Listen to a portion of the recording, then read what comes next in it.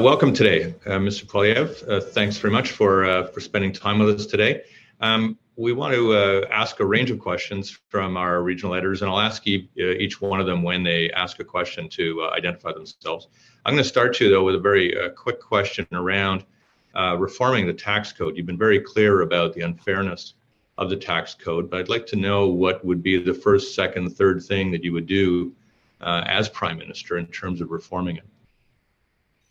Well, I've said I'd appoint a task force to reform and cut taxes with the very simple goal of rewarding work, investment, and construction in Canada. So right now we have a system that is complicated and that punishes good behavior. Let's start with work. We have high marginal effective tax rates on the next dollar earned. So if you're a single mom earning $55,000 a year with 3 kids, you earn another dollar, you lose 80 cents of that dollar to clawbacks of your child benefit, other programs, and taxation on your payroll and income. So that is a massive disincentive for work. So that same single mother, she would earn, let's say, $25 an hour. She only keeps $5 of that extra hourly wage. So she's working for $5 an hour, which is well below the minimum wage, but it is the effect of taxes and clawbacks on her next dollar earned, which makes it harder for her to get ahead. And you can understand why a lot of people just say, forget it, I'm not going to take the extra shift. I'm not going to fight for that extra bonus, because by the time the government gets its share, it's not really worth the effort or the sacrifice. And so it also means people just get trapped. I think that if we can reform our taxes to lower the marginal effective tax rates, or meter, then people will have incentive to work hard and work harder and add more income to their families by adding more value to our economy. Second, our tax system is driving investment to other places. A former bank governor, David Dodge, calculated that Canadians invest $800 billion more abroad than the rest of the world invests in Canada, and that's simply because this is not an attractive place to get an after-tax risk-adjusted return on investment. So we need to reform our business taxes to incentivize reinvestment, building factories, buying machinery, patenting new technology. The average American worker gets about $6,000 or $7,000 more investment from his or her employee in capital than do Canadian workers. So you can imagine why American workers and other foreign workers are able to gain more wage earning. They have more tools. Their businesses are investing more in machines and technology than ours are. I think part of that is because our system, our tax system punishes investment, and therefore we get less of it. So basically, I want to simplify it to reward work and investment, generate bigger, more powerful inflation-proof paychecks, and make our economy more self-reliant. So by making it attractive to produce things here rather than just bringing them from abroad. Okay, great. We have a lot of questions for you this morning. So Eve Edmonds is next.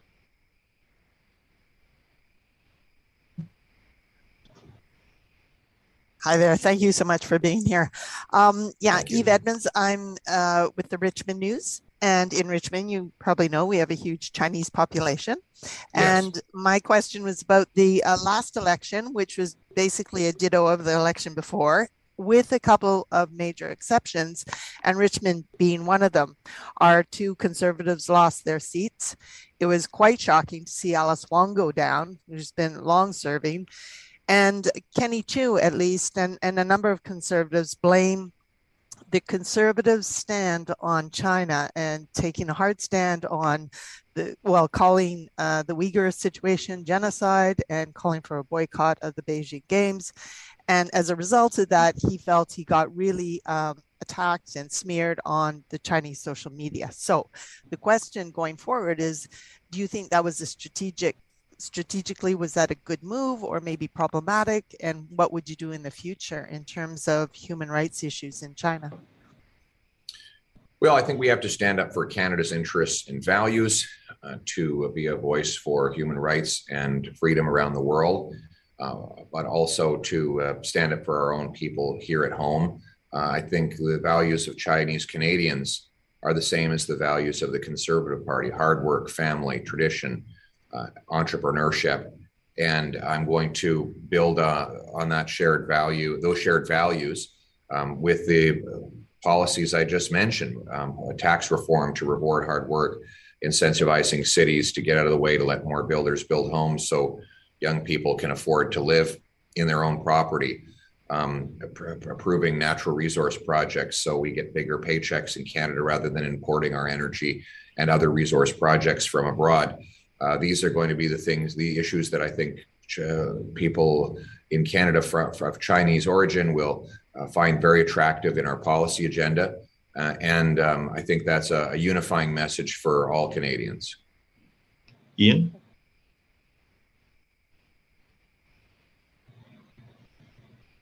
Thanks, Kirk.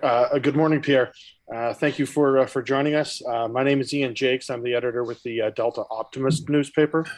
Out here in Delta, we're currently have two proposals, one by the Port of Vancouver for Roberts Bank T2, and then a competing project from Global Container Terminals. Both are under review and both are under a lot of public scrutiny in our community. Just wondering if you've got some comments or thoughts on either of the proposals. Do you agree with either of the proposals? Disagree with either of the proposals? What's your stance on both of these projects out here in Delta? Well, I'm going to have to study the specifics of each proposal before taking a position on either.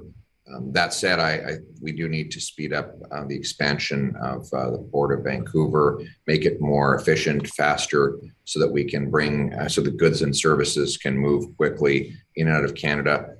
As you know, this is a province this is a Pacific province. This is the province that is the gateway to Asia for Canada, and we need the logistics and shipping business for supply paychecks right across British Columbia and provide Canada with a gateway to the world.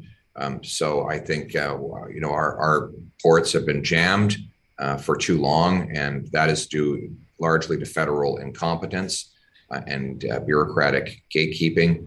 And we need to speed up shipping commerce so that we can get our products in and out and supply our people with affordable goods and more powerful paychecks. Let's go up north now to Matt. Thank you, Kirk, and good morning, Mr. Poilievre. Matt Preprost here. I'm the editor of the Alaska Highway News in Fort St. John, home of the Site C Dam under construction and the source of LNG going to the west coast in Kitimat. I wanted to come back to something you'd said earlier here in this interview about economic self-reliance, and particularly as it relates to far-flung regions like Fort St. John, which are very far away from the halls of power in Victoria and Ottawa. In my time here, there's a sense of frustration among local politicians that they don't really get to control the destiny of this region compared to superior levels of government. And I'm curious to know your thoughts about what opportunities there might be to decentralize, so to speak, provincial and federal jurisdiction and return more autonomy to economic regions throughout Canada, so we can have a little bit more control of region-specific economies instead of the provincial and federal governments. What do you mean by decentralization? What are you proposing or suggesting would be decentralized? Well, perhaps. I mean, obviously, the statutory decision-making powers aren't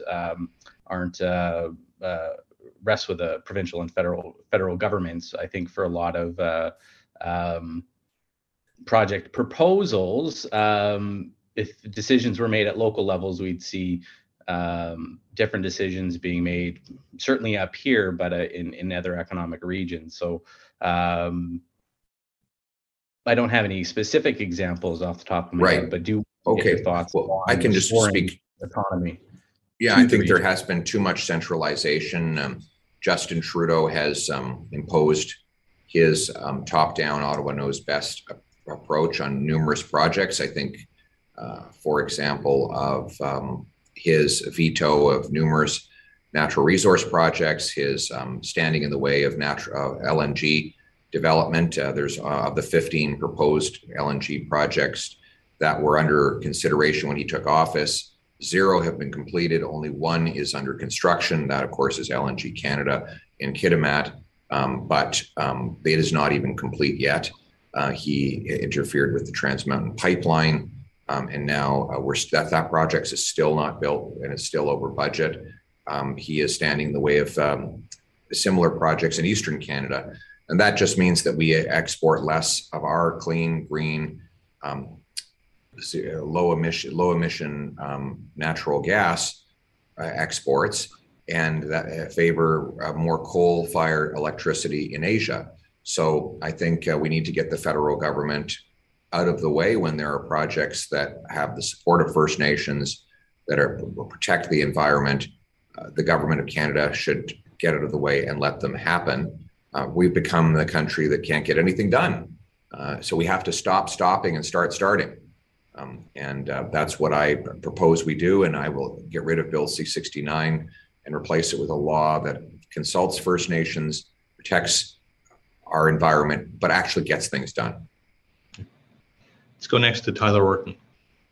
All right. Thank you so much for your time. This is Tyler Orton from Business in Vancouver newspaper here in West Coast, where housing affordability is always on the minds of folks. You obviously visited.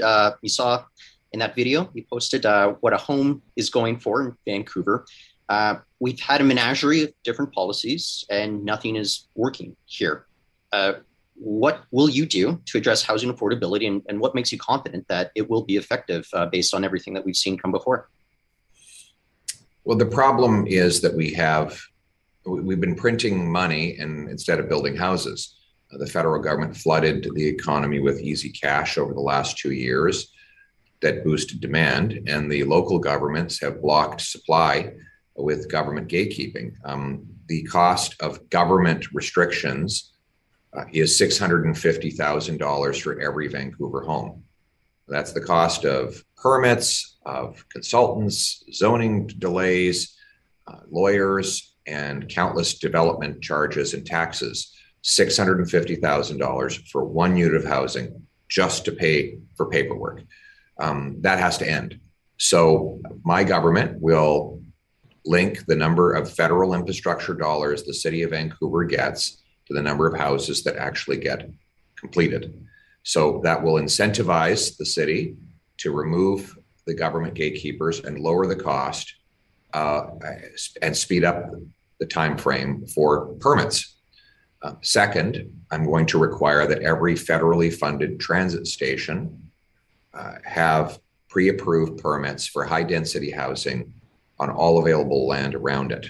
So if you want federal funds for a transit network with stations in it, then the city is going to have to show that every available parcel of land near those stations is pre-approved for high density housing.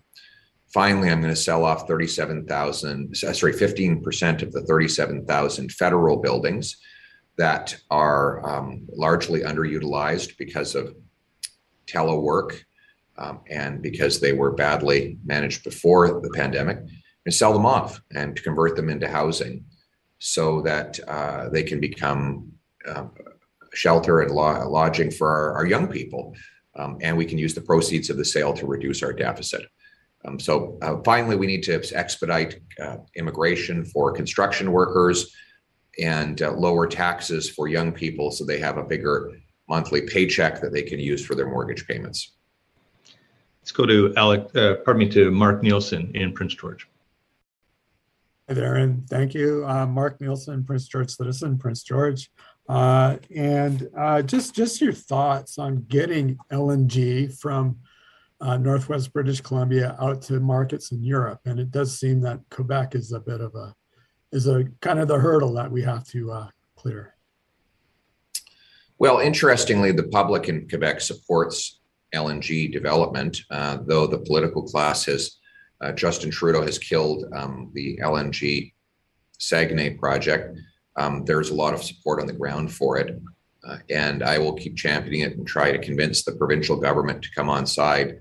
That would create thousands of jobs for Quebecers to liquefy natural gas, ship it to Europe, take the dollars away from dictators and turn it into paychecks for our welders, our energy workers, and our people.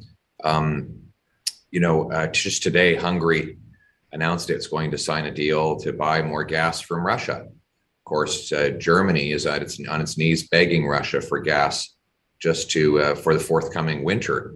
Otherwise, the people will freeze to death. So the choice is not between LNG and no LNG. It's between LNG and Russian gas. And Trudeau's gatekeeping has prevented us from meeting that demand. As I said at the outset, there was 15 proposed LNG export terminals when Trudeau took office. 0 are completed, 1 is underway. That is entirely because nobody knows how to get a project approved by this federal government. With Poilievre as prime minister, you'll have someone who will approve projects and get them done. Let's go next to Alex. Good morning, sir. I was wondering that we know, unfortunately, that you yourself and your family have experienced harassment and threats on the campaign trail. So I just wonder if you feel you're doing enough to condemn both harassments to politicians, like we saw with Deputy PM Freeland, and also to journalists who have been undergoing a lot of recent targeted hateful campaigns, especially women and women of color journalists. Yes, I have condemned all of that, and I condemn all threats, intimidation, and bullying, and we need to put a permanent end to it in Canada. And as you said, I've been on the receiving end a lot of it, and I'd like to see more. I'd like to see the Prime Minister try to work on unifying the country rather than dividing. I also condemn the Trudeau government for funding this terrible anti-Semitic hate monger, giving a grant for him to, quote unquote, for anti-racism. And we find out now that he is a vicious racist himself. And I haven't seen Mr. Trudeau condemn that, which I think is very appalling, given that his government knew about this man's past and did not. He continued to fund him under the guise of fighting racism. So we need to condemn all kinds of extremism and threats and inappropriate behavior. And that's what I do. Thank you. Mark Falkenberg. Hi, this is Mark Falkenberg. I'm the editor of the Burnaby Now, the New West Record in New Westminster, and the Tri-City News. Just a quick question.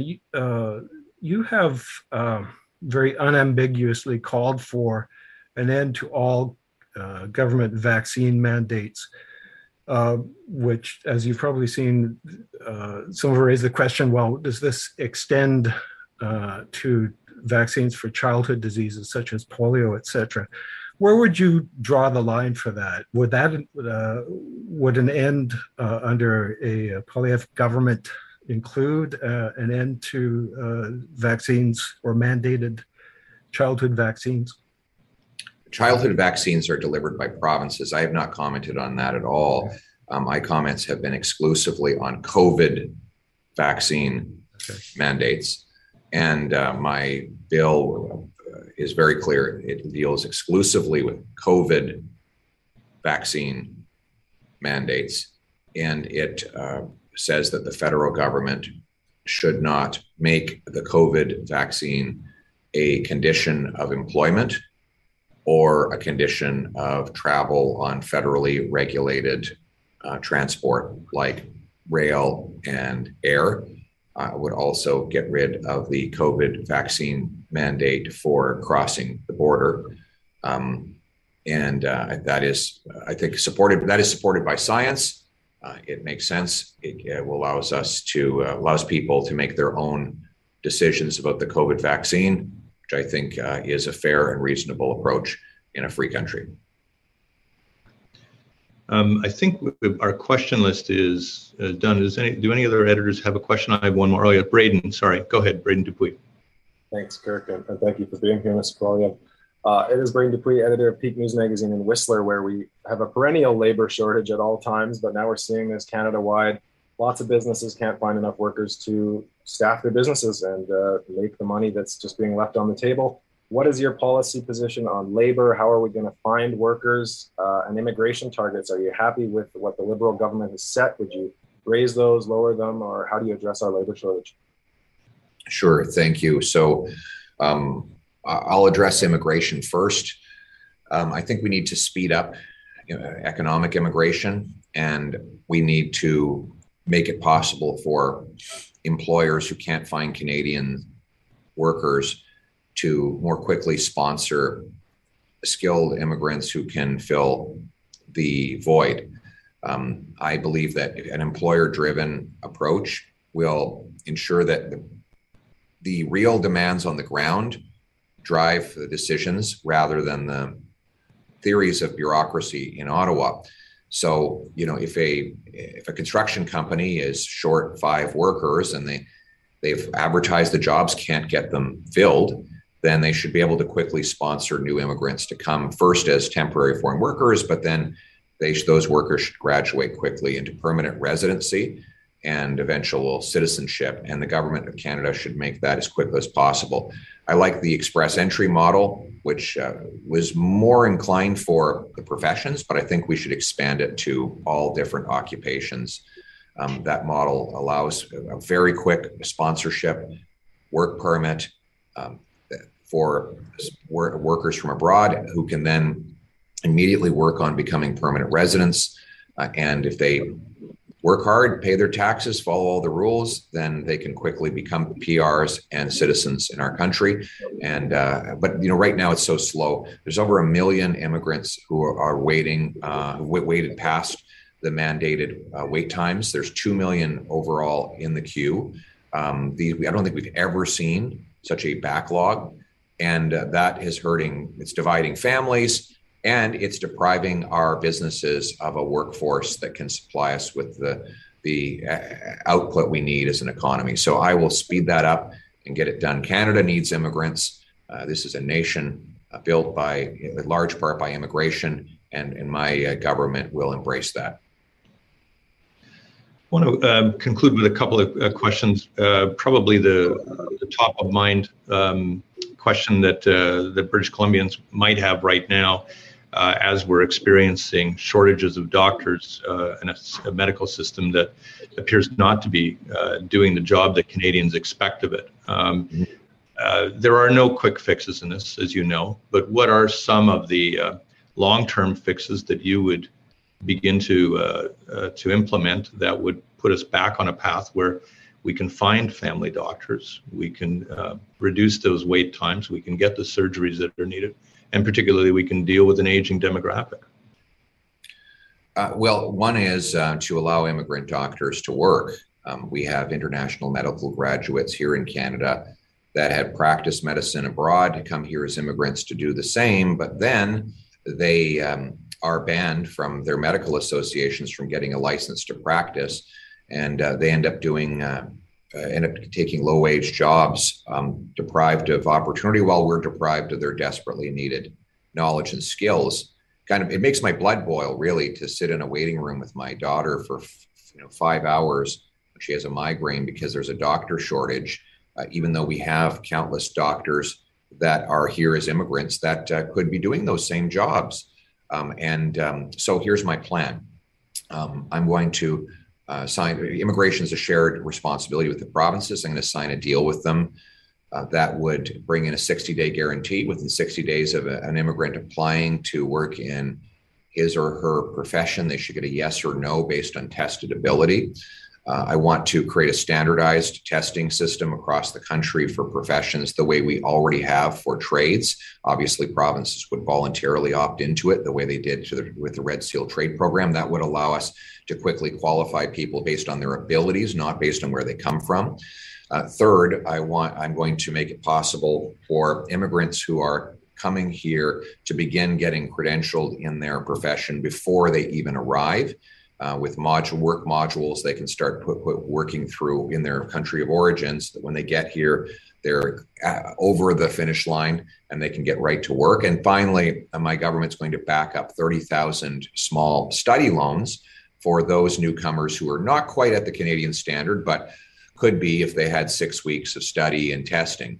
And that would allow them to take time off work, study up, get licensed, get working in their profession. And of course, medical graduates for both nursing and doctors would be at the front of the list for that. So I think that is one of the biggest things that we can do is let's put our brilliant immigrants into the jobs for which they are qualified and serve in our desperately needed hospitals, our emergency rooms, and in our family doctor offices. Okay. Last question is a self-interest one, admittedly. You're on record as saying that you, of course, would defund the CBC, but you've also been on record as saying that you would cut the aid to publishers that the federal government is providing so that it employs a lot of local area journalists. And some of our publications on here actually employ some of these people. Specifically, given that successive governments permitted Google and Facebook to consume the advertising market without any particular tax implications for those companies as they did so. What would you do to reform that system? How would you help that model so that, in essence, if that federal money disappeared, there would be a business model in there? Well, a couple of things. One, my view is that we can support diverse and independent media without the sort of centralized control that the Liberals have imposed in the bailout fund that they put in place. I think the money should be driven by consumer demand rather than by the bureaucracy in Ottawa. Secondly, with regards to the web giants, I have no problem with a model that allows media to get compensated by web giants for the content those giants use. And we just have to make sure that it doesn't, the government does not discriminate and favor some media over other media. It can't just be liberal media that gets the money. It has to be all voices. And the legal framework for it should be neutral and should not discriminate between different publications and outlets. It should allow the marketplace to, and the number of readers that people have to determine that. Okay, I'll ask you one last little media question. What did you think of the firing of Lisa LaFlamme? Oh, look, I frankly, I've been a big critic of Bell Canada for a long time. I think that they have interfered in the newsroom for many years. And of course, Bell Media was very hard on the Conservatives because we promoted competition in the telecom sector. We wanted to have more competition so that Canadians could have lower prices and higher quality customer service. And therefore, CTV and other outlets was very hostile to the Conservatives and has been ever since. So now we're hearing more stories of interference in news content by Bell Canada. And it's disappointing, but not surprising. And anyway, it's another reason why Canadians are looking to other voices and other news sources than the traditional media in Ottawa and Toronto to get their news. Yeah. Well, Mr. Poilievre, you've been generous with your time. We've taken your half hour. Thank you so much for your time today. And on behalf of our editors, I hope you'll come back and talk to us again. Excellent. Thank you very much for having me. All right. Thanks, everybody. Thank you.